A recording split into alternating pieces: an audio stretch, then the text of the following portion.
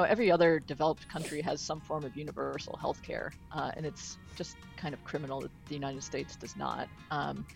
And I think we're really seeing that play out now, where people are losing jobs now, and it was the job that gave them health insurance, and then in the middle of a pandemic, people are now worried about losing their health insurance. It's completely insane.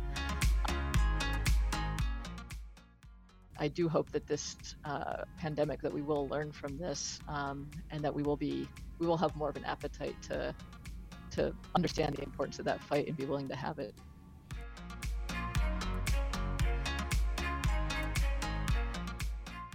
Hi, everyone. Welcome to Powering Up, our cross-generational podcast about leadership, power, and gender. I'm Ann Doyle, author of Powering Up, How America's Women Achievers Become Leaders. And I'm Monica Doyle. I am Ann's niece and the millennial voice of this podcast. Among other things. Among several things. We're recording this episode on March 22nd, 2020. My brother Tom's birthday, by the way, as the COVID-19 coronavirus pandemic this crisis is tightening its grip on the United States and really every continent right now. Mm-hmm. And too many of us, including our own government, really were in denial for too long about the seriousness of this situation. But I think it was after sporting events finally were canceled, and then schools, offices, stores. I mean, even they had to order the beaches to be closed before people started really taking this thing seriously. And, I think for a long time, or for a while, people thought it was going to be temporary once they even realized they had to start doing something. And now I feel like we're moving into this period of grieving, maybe, Monica. And I know you, for example, just lost your job. Yeah, I was laid off due to coronavirus complications at work. With all of these places closing, there just wasn't any call for my job, and so I got laid off until this thing blows over. Yeah, my son Kevin, your cousin, he's in the food industry. Yeah. He's laid off, of course, the same thing, And in the New York Times this morning, they called the coronavirus as a time machine to our future. And I thought that really hit the bullseye because it's most definitely has turbocharged us all into like a dramatically changed new normal. Yeah. As we're starting to see, this isn't going to be temporary. I mean, this could be going on for a while. How do you feel about that? I mean, I've seen people say anywhere from 3 more months to, a year. That's what I've been hearing from people. I've kind of been listening to sources without putting too many eggs in each basket just because of the uncertainty of everything going on. But, I mean, that's kind of, I feel like the bottom line is everything right now is uncertainty. Yeah, nobody knows. Nobody knows. And that's really why this morning's New York Times made a point that we also have to be preparing dealing with the crisis, but preparing for other really important things, such as the November elections, when not only are we going to be voting on a new president, but thousands, really, of national, regional, local leaders who are going to be elected that are going to shape our country. Yeah. And so, they were making the point that we have to prepare now to make sure that open, fair, and regularly scheduled elections are still held, because really that's the foundation of how we are functioning as a democracy. Well, and that is why our guest today is a perfect person to talk to about elected leadership in a time of crisis. Kathy Kunkel is an energy policy expert and a longtime community change maker who is running for Congress. She went to Princeton University, studied physics at Cambridge, and began a PhD program in energy policy at the University of California. She has analyzed the economic and financial impact of natural gas drillings and pipelines, fought corporate bailouts for electric utilities, and co-founded advocates for safe water systems after serious chemical spills. And her campaign slogan is "For the many, not the few." Wonderful campaign slogan. I love it. I like that. Yep. She is joining us today from the beautiful state of West Virginia that is known for coal mining and whitewater rafting, and my Uncle Dan, who lives there. Welcome, Kathy. Thanks for having me. Yeah, I'm glad your that Uncle West Dan. Virginia is known for Dan Doyle. Dan Doyle. My brother, Dr. Dan Doyle, my sister-in-law, your aunt, Monica Linda Stein, who's a social worker. They're both community organizers down there. You know, I know they brought you to our attention and said, you know, that you would be a great guest to talk about a lot of really important national issues. But first, you know, your reaction, Kathy, to that comment about this coronavirus being a time machine to the future, the way it's like suddenly jolted us into dealing with things we thought we might have a few years or decades to deal with. Yeah, it's a really interesting comment because I think the coronavirus has kind of laid bare things that were problems in our society, but things that we were not urgently trying to deal with, you know, like lack of healthcare access and lack of paid sick days for so many people in like food service industries and grocery stores and other sectors of our economy. And you realize suddenly that this ideology of sort of rugged individualism that we've been living in for so long, and that, you know, this idea that the free market will solve everything and the government shouldn't be involved in people's lives, like, really doesn't work in a pandemic. Yeah, wow. Like some of the very people who maybe were freaking out about Bernie Sanders' socialistic ideas are the first in line screaming for help. Yeah, they want some help now. What have you seen about that, Kathy? Any change in mindsets? I mean, I think it's like too hard to tell. I mean, you know, it's been like, I don't know, 10 days, I guess, that we've been serious sort of about this it. Rapidly evolving situation. But I mean, certainly, like, you know, we're seeing it in federal legislation, you know, people who we thought, you know, would never say, like, well, let's just mail checks to every American household, are suddenly lining up behind that kind of proposal, which is certainly absolutely necessary. And like, I'm glad that those people are lining up behind that, because we do need to respond to this crisis in a way that, you know, bails out the workers and small businesses who are obviously being hit the hardest. And, you know, frankly, my fear too is that, you know, if this drags on for a very long time, that there's also potential for serious power grabs in the other direction too. Well, and I feel like that's what a lot of stuff has been in the government lately, you know, trying to escalate one thing so that they can shove something else on our plate in the background when we're not paying attention. You know, your campaign slogan, "For the many, not the few," obviously was created months ago, maybe over a year ago, but it certainly seems more appropriate than ever in terms of this. It's not surprising because, you know, we've, in my campaign, have always thought that there is a really important role for the government in, you know, making sure that people do have what they need. And, you know, for the last however many years, we've had a government that's really run in the interests of corporate America. And, you know, here in West Virginia, we've had a government at the state level that's always been more run in the interest of out-of-state corporations and the coal industry in particular than the people who actually live here. And so that's kind of what spurred that slogan in the first place. Well, what prompted you to run?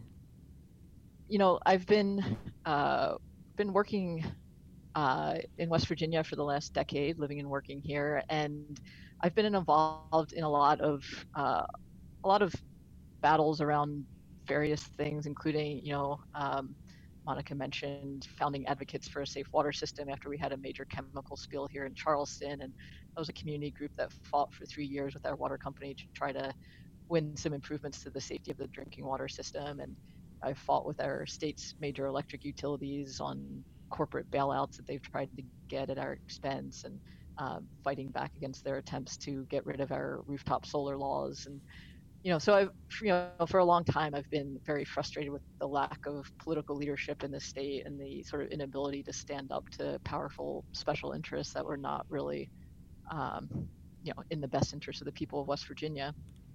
But this year in particular, I felt like there was a real opportunity to try to make change in the political realm in West Virginia. We have a really exciting movement of candidates this year, more than 90 candidates who have all signed a pledge to not take corporate money Oh, that's in our wonderful. campaigns. And we're all kind of running together under this banner called West Virginia Can't Wait, including one of the Democratic candidates for governor is sort of spearheading the thing. But it's just Wow. really exciting to me to 90 be able to candidates have, signed that?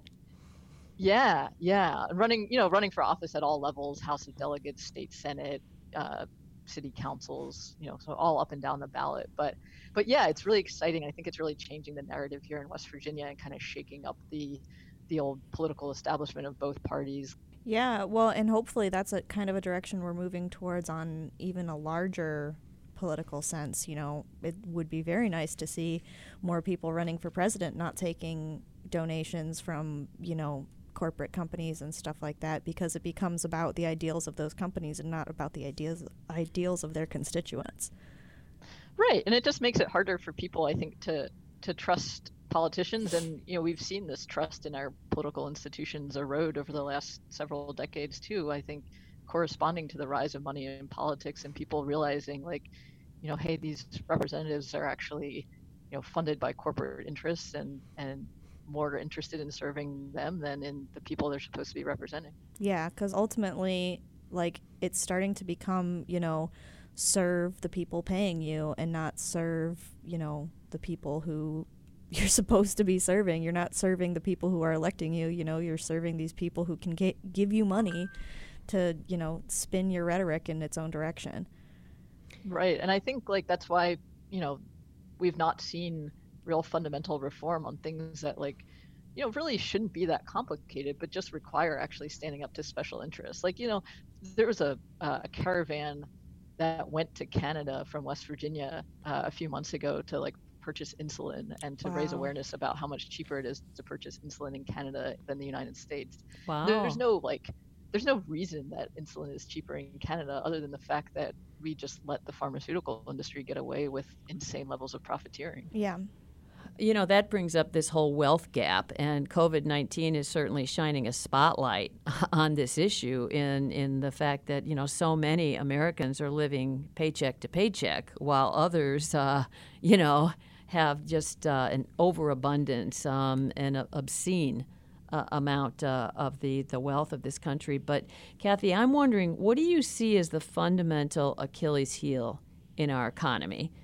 Clearly, you are all about making sure that there's an opportunity for all, if they work hard and study hard, to achieve that good old American dream.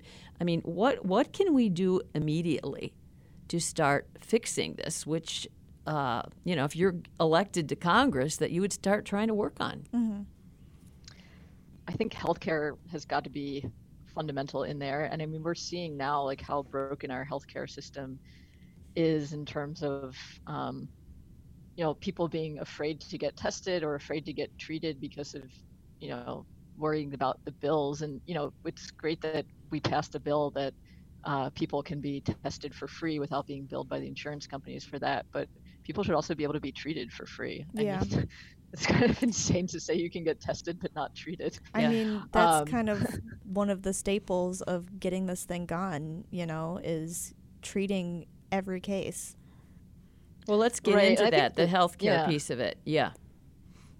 Every other developed country has some form of universal healthcare, and it's just kind of criminal that the United States does not. And I think we're really seeing that play out now, where people are losing jobs now, and it was the job that gave them health insurance, and then in the middle of a pandemic, people are now worried about losing their health insurance. It's completely insane. And so, we need to have a healthcare system that's not tied to people's employers, and that, would give us the freedom to be able to switch jobs or start new businesses without being worried about health insurance. But what do you think is is this going to give us the kick in the you-know-what that gets our nation to face that? Because there still had been so much resistance to that idea.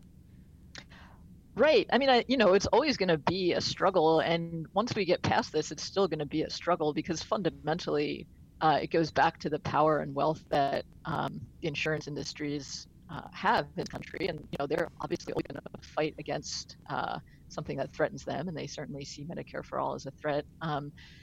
And similarly, the pharmaceutical industry too is going to fight against a universal healthcare system where the government's negotiating down prescription drug prices. So, it's always going to be a political struggle, but that's why we need to wage that fight. We need to be electing people who are willing to have that fight. And I do hope that this pandemic, that we will learn from this, and that we will have more of an appetite to understand the importance of that fight and be willing to have it. Well, and I think that is also an important thing, to talk about, especially now, is we're seeing, the drawbacks to such an entrenched capitalist society right now with, pharmaceutical companies not wanting things to change and health companies not wanting things to change. And, their response to these types of things is capitalism good, socialism bad. And we tend to put all of these isms into boxes, and it honestly is damaging how our society is supposed to run, because we do have socialism already active in our society, and yet we're vilifying it. We don't want to turn us into only socialists the same way we don't want to turn ourselves into only capitalists. We need to have pieces of all of this to make democracy work.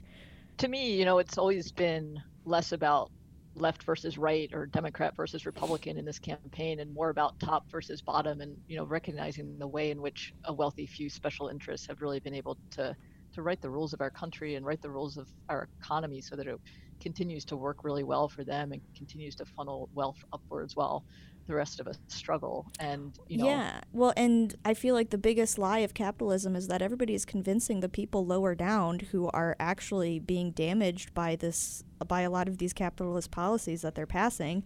They're convincing them that they want those things.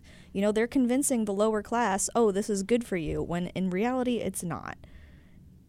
It's fascinating for me as a baby boomer to listen to the two of you because, Monica is a millennial, and I know that, Kathy, you are a leading edge millennial. I believe you're still in that generation, but you really are the future.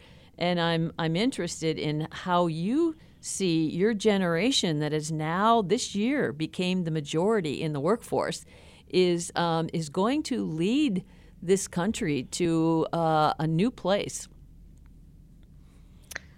Yeah, I think our generation has really, kind of come of age at a time when we don't have a lot of trust in our political leaders, and we see the system as pretty fundamentally broken. When I graduated from college just a couple years before the financial crash of 2008, so the major defining political events of my adult life have been things like the Iraq War and the 2008 financial crisis, when we bailed out Wall Street and let millions of Americans suffer from foreclosures and losing their pensions and things like that. And fast forwarding to the 2016 election debacle. And so I think a lot of people in my generation just really do see the system as pretty rigged against them and pretty rigged by wealthy interests that are not very responsive to what ordinary Americans actually want. And I think, in talking to people in this campaign, everyone knows that our healthcare system in this country is broken.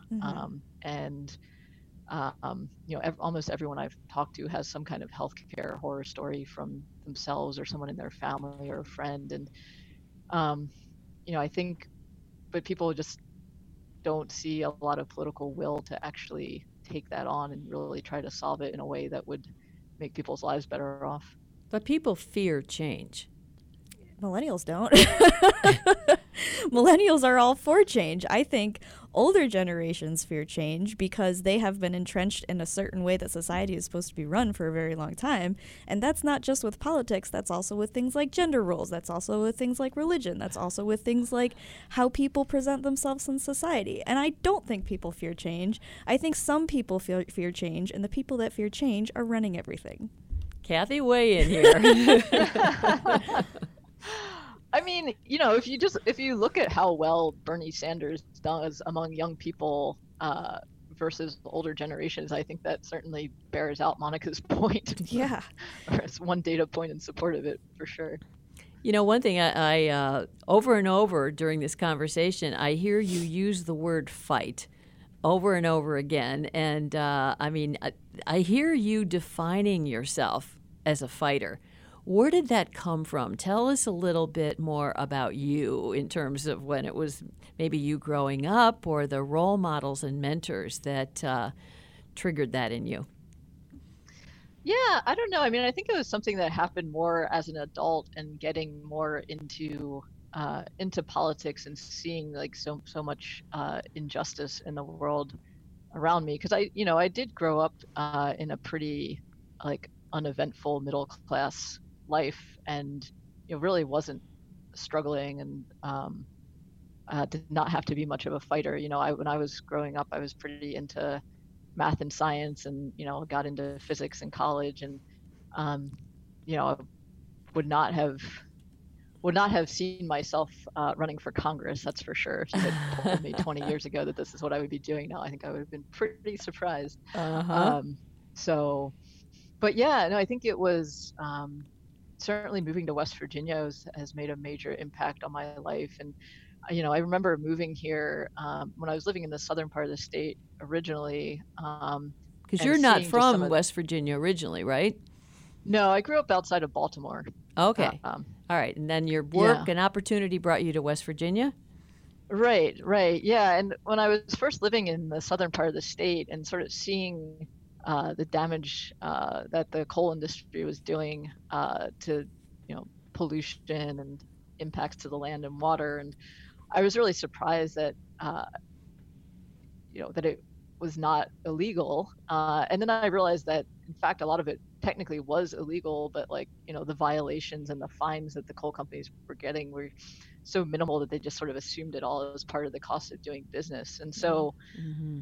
I really just saw the way in which the industry had really captured like the state regulatory apparatus and the state political apparatus, and was able to run things in a way that benefited them, and left people whose water sources were destroyed or whose homes were damaged by blasting really without much recourse. And so yeah, and that's just one of many examples, I think, when we see in our economy today of what I was talking about earlier, where a wealthy few really are writing the rules so that they can keep getting richer, and the rest of us, Well, the economy is not working really well. and actually, the coal miners were one particular example that I had in mind when I mentioned earlier that, they're convincing these groups of people that, capitalist society will benefit them when in reality it will damage them.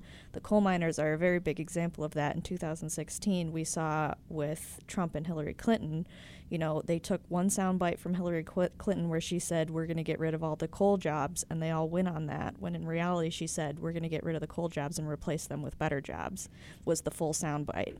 But, Trump ended up aiming for these coal miners and telling them that it would benefit them to vote for him, when in reality their jobs are just disappearing because of, natural. I mean, it's just the natural way of the world. We're finding new resources. Coal is becoming obsolete. And Trump is saying he's going to keep getting their jobs, like making more coal jobs, when in reality they just don't exist anymore. Kathy, give us some perspective from the front lines on Yes. Yeah, I mean, I was going to say, in defense of coal miners, I think people, there is a face and a family behind every coal mining job, and I think Hillary Clinton was seen, and the remark was taken out of context, but I think she was seen as insensitive to that. And frankly, the amount of resources that have been uh,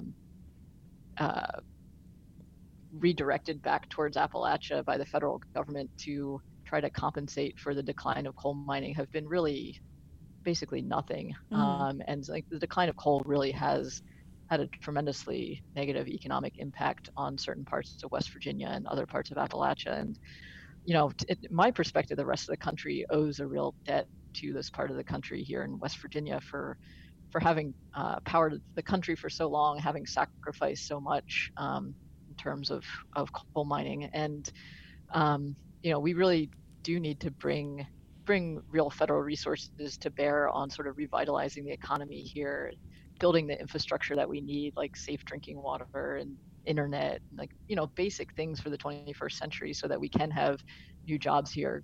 Do you have any ideas for like ways to help these coal miners whose jobs are going away as just a natural part of, society?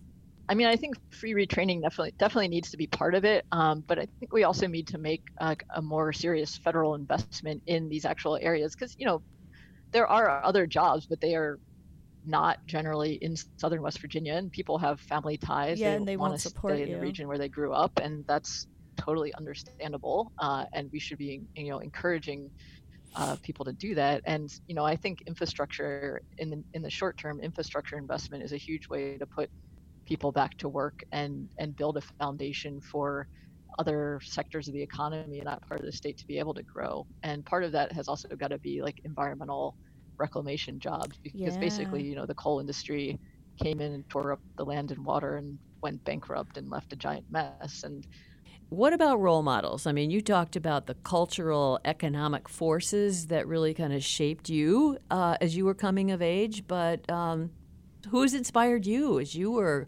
growing up and coming of age and thinking yourself about stepping into leadership?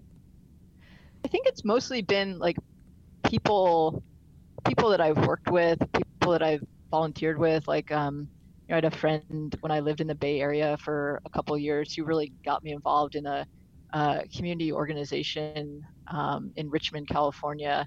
That was actually kind of my first taste of local politics, and kind of an inspiration for what we're doing now. Really, it's a group in Richmond, California, which is a city that's been dominated by the oil industry for forever, specifically by Chevron, which has a big refinery there. And they have, for probably almost 2 decades now, run candidates for municipal government who have not taken corporate money, which, specifically there means not being in the pocket of Chevron. And over time, they've built up to a majority on the city council, and they've really changed like the direction of the city and the politics of the city. And so, some of the leaders of that organization that I got to be introduced to when I was out there were really long-term role models for me. Wow. Well, that's always good to know. And I know, lots of young people are looking to have role models in government right now. So kind of trying to align that goal a little bit. Some new ones are emerging. Yes. Yeah, we're trying to make more people to look up to in government. And our goal with Powering Up podcast is to intrigue and inspire listeners with fascinating people and ideas for unleashing their power. Would you share something that you've learned about claiming your power and speaking up, particularly about encouraging other women to run for office? I think it can be a scary thing to step into. I mean, it was for me, certainly. I spent many months debating whether or not I actually wanted to do this or not. But I would encourage women to do it. I mean, I think once you're out there and in it and doing it, there's obviously frustrations and sexism that you run into on the campaign trail. But I've also just met so many like great people in West Virginia doing work that I otherwise would never have encountered or never otherwise have any reason to run into. And so that's just been a really wonderful experience in and of itself. Yeah, well, and I should hope that, the other women you meet are also encouraging and helping you. I think that's one of the biggest things nowadays that we as women have to do is encourage other women.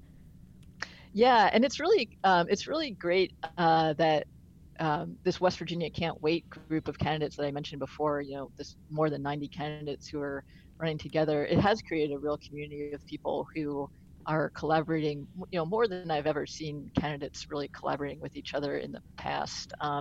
And, a lot of us are women, and a number of the candidates are teachers as well, which I think is really neat, just given the recent school employee strikes that we've had in West Virginia over the last couple of years. It's really great to see some young women teachers, especially, stepping up and running for office. Yeah. Well, I'm a gigantic advocate, as is Monica, of the importance of, women being equal mothers of our human family and our country in terms of leadership roles and shaping our policy and laws, and obviously running for Congress is really, really important for that. So congratulations. Thank you for running. And how can our listeners get in touch with you, maybe read more about your positions on some of these issues, and maybe even support or donate to your campaign? Yeah. The best thing to do would be to go to kunkelforcongress.com, and my name is spelled Kunkel. And we have really detailed platform information on the website, as well as the donate button for anyone who is interested in doing that. And obviously, like I said, I'm not taking any corporate monies, so we are very much reliant on individual contributions in this campaign. Yeah. Yep. So anybody in West Virginia who likes what they hear, hit the donate button. Or anywhere. Or anywhere. Anywhere. Yeah, absolutely. Hit that donate button. Yeah. Well, thank you, Kathy Kunkel, congressional candidate from West Virginia, energy policy expert, community change maker, for being with us today. Well, thank you for having me. This has been a great discussion, and thanks for having me on. Thank you. Mm-hmm. And I'm Ann Doyle. And I'm Monica Doyle. Let's all go. Power up.